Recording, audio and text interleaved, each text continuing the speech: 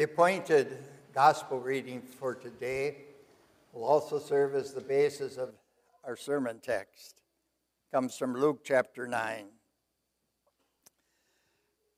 When the days were approaching for him to be taken up, Jesus was determined to go to Jerusalem. He sent messengers ahead of him. They went and entered a Samaritan village to make preparations for him. But the people did not welcome him because he was determined to go to Jerusalem. When his disciples, James and John, saw this, they said, "Lord, do you want us to call down fire from heaven to consume them?" But he turned and rebuked them.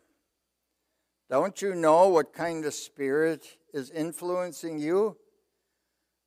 For the Son of Man did not come to destroy people's souls, but to save them." Then they went to another village. So far. Dear friends in Christ, I think you would agree that determination is something we like to see in a lot of people. A lot of you parents out there are happy when you see a determined son that wants to get good grades. Or your daughter who's just determined she's going to become a cheerleader in high school. And the list is endless, where we are happy to see determination. One of our national news services, ABC, oftentimes ends its 5:30 news with a feel-good story. And sometimes they have to do with someone being determined to do something despite their problems and issues. For example, just recently they had one about the community of Uvalde, Texas, trying to continue having a boys' Little League season, knowing that many of the boys were buried. But determination can also be a negative thing. You've known people that are dead set, hell-bent, if you were, on doing and being determined to destroy, to tear down, to criticize. In other words, determination in and of itself is not something good or bad, but it's what it's directed to or for. Today's text on the surface seems to be nothing but, so to speak, a history lesson of Jesus going from here to there, and he had a little problem in between, but what was the big deal?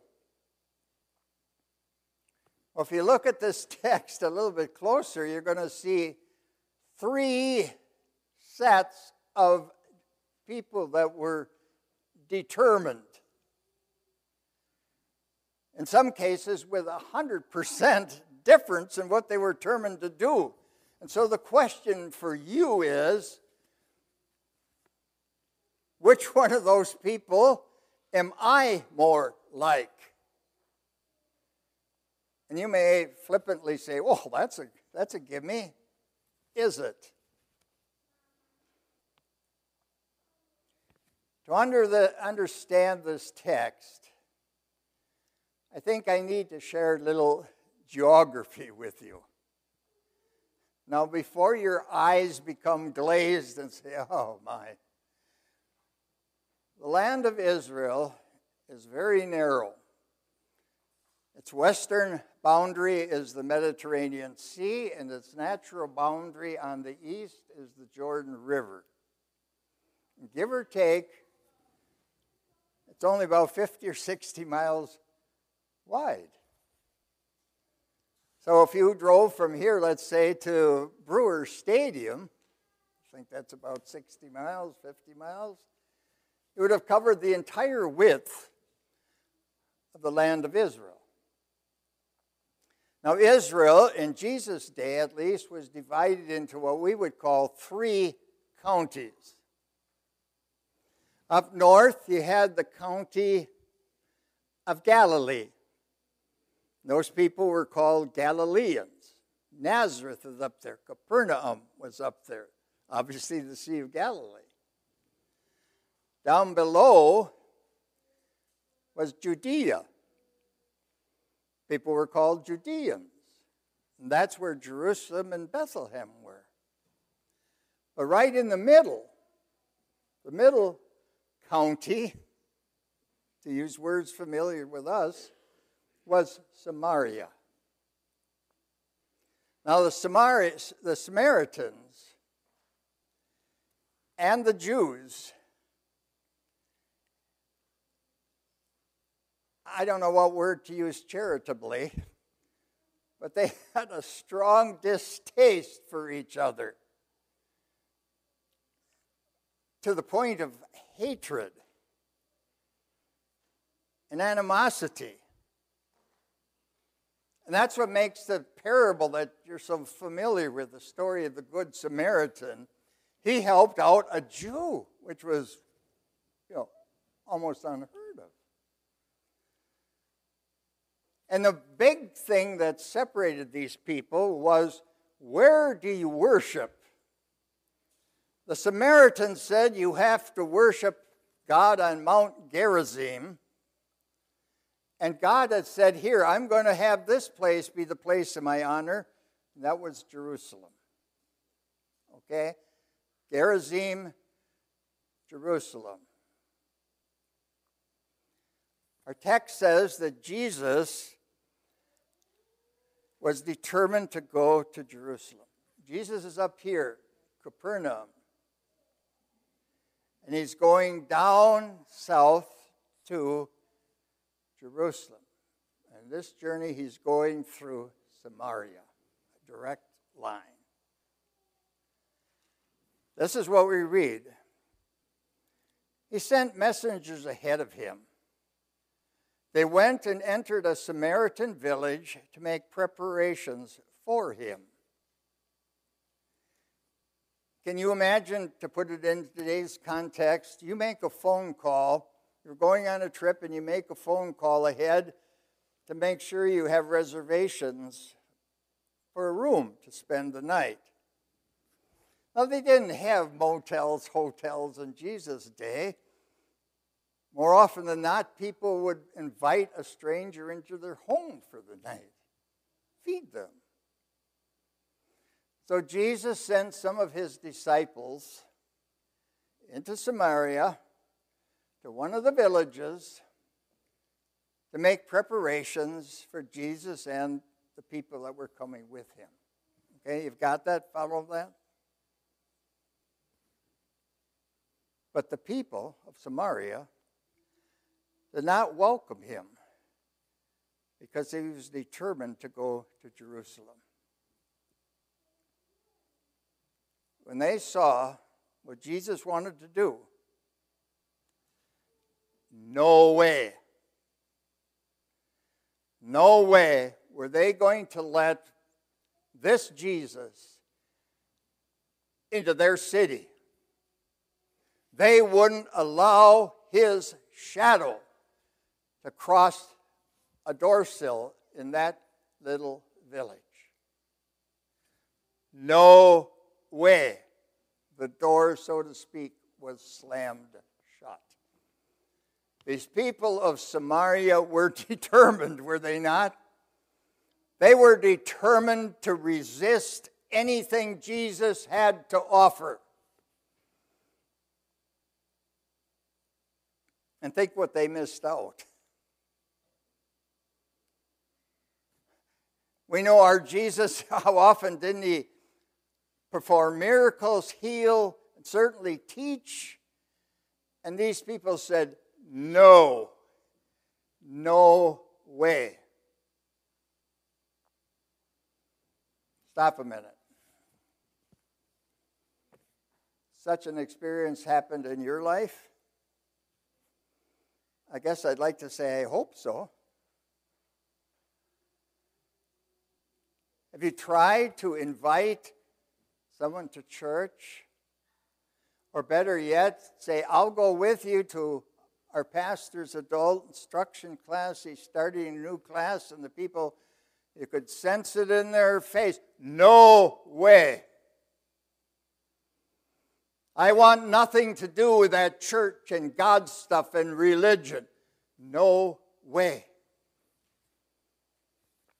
And isn't that one of the reasons some of us are a bit timid about inviting someone to church or to sit down and have a meaningful conversation about Jesus? That you're fearful that no way. No way.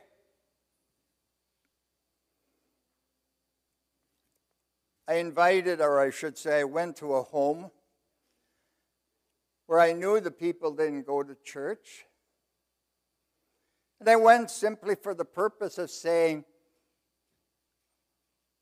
would you like to bring your children to Vacation Bible School? I'll even offer to drive them if you'd like. Vacation Bible School. They had a couple kids, first grade, fifth grade. No. Now, they were polite. It was firm. No way are my kids going to be taught anything about that Jesus. And so I pursued a little further and found out that this woman's mother, years ago, had had a bad experience with her priest. It was a Roman Catholic situation and immaterial. But the priest had supposedly said something to her mother, done something to her mother that she thought was totally wrong and totally inappropriate. She wanted nothing, zilch, nada, to do with church, religion, God, anything.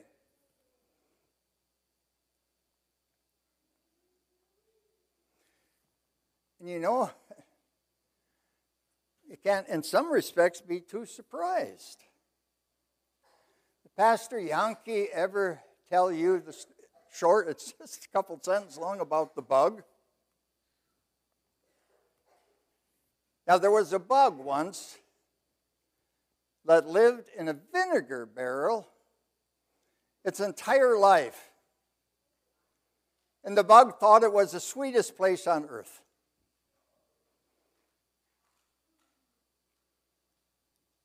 Many unbelievers in their own little world think it's the sweetest place on earth because they know no better. They have no idea of the peace which comes from knowing your sins are buried in the depth of the sea. They have no concept of knowing that there's more to life than standing in the utility room and watching the clothes dryer spin another set of towels. There's more to life than making another sale. They don't know that.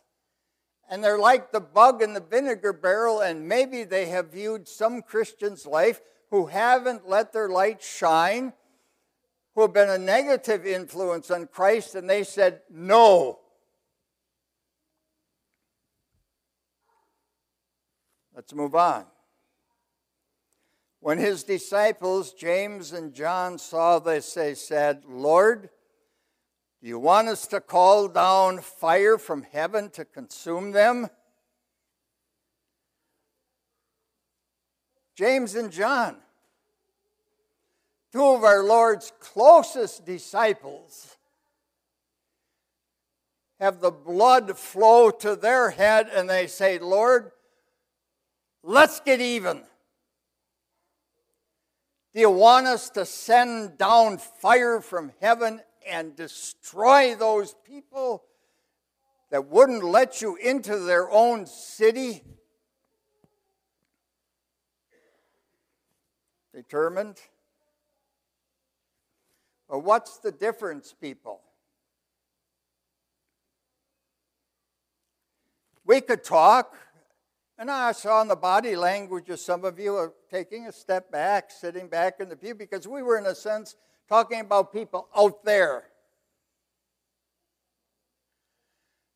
Now we're talking about people in here. Now we're talking about the church and church members and followers of Jesus. And they were determined to destroy and to get even. The attitude, I'm going to show you.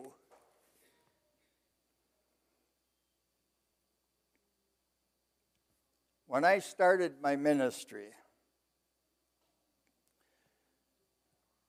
the president of the congregation, middle-aged man, would do any and everything within his ability for his church.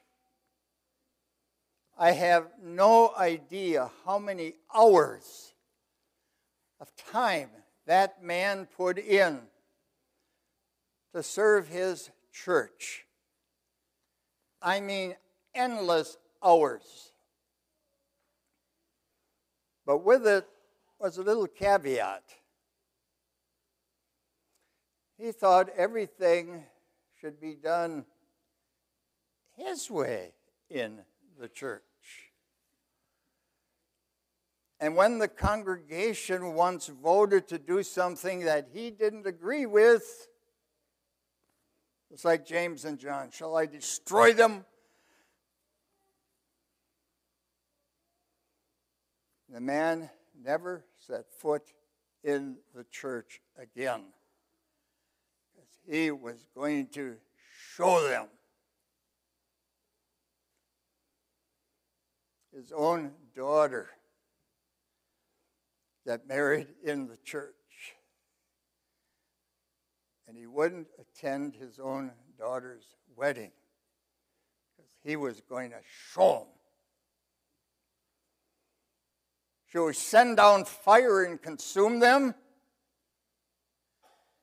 Why are we bringing this up, people? Could that person be you? Next month? Something happened and risen Savior that you didn't like. Pastor said something. Someone did something, and you're going to get even. You're going to show them. The church supper. There's going to be a potluck church supper. And one of the ladies is, try to use a polite word, miffed. Because someone, she at least said, criticized her because she cut the cake pieces too big or too small. I forgot to put a spoon in the hot dish when she laid it down on the table. You smile. I mean, it's trivia. Who cares how big the piece of pie or the cake is, or did you serve the wrong pickle? Was it dill pickle or sweet pickles? But people are determined they're going to get even. I'm not going to attend that meeting. I'm not going to do anything for the church. I'm going to show them. Should we send down fire, Lord?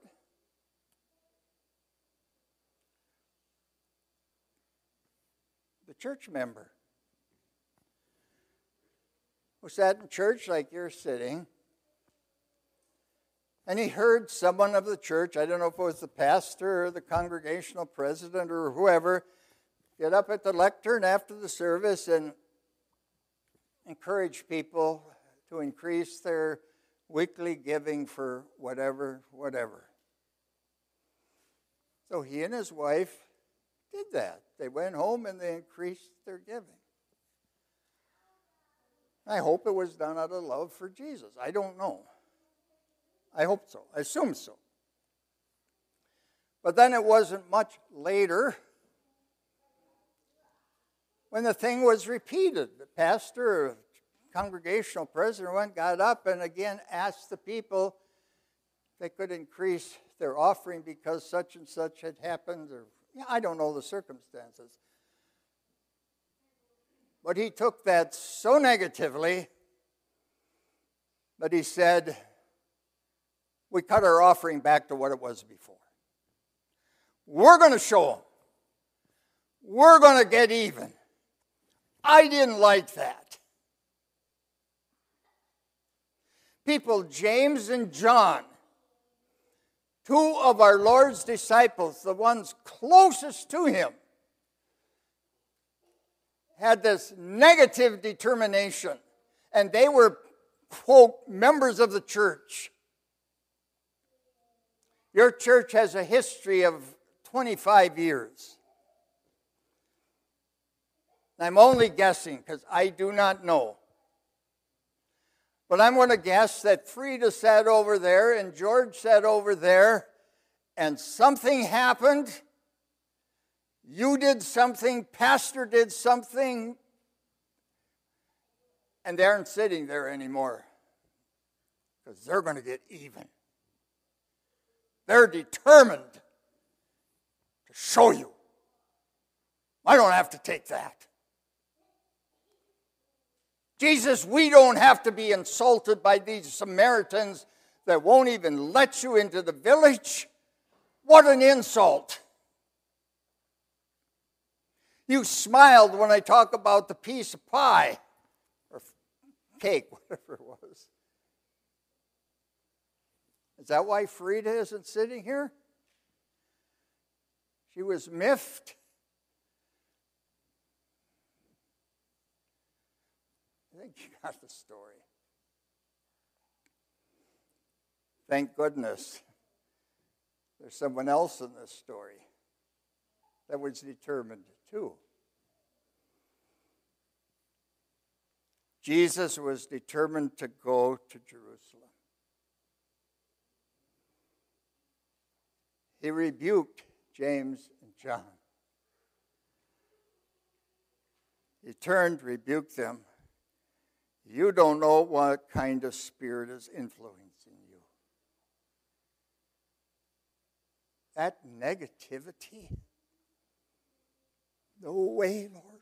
I'm going to get even.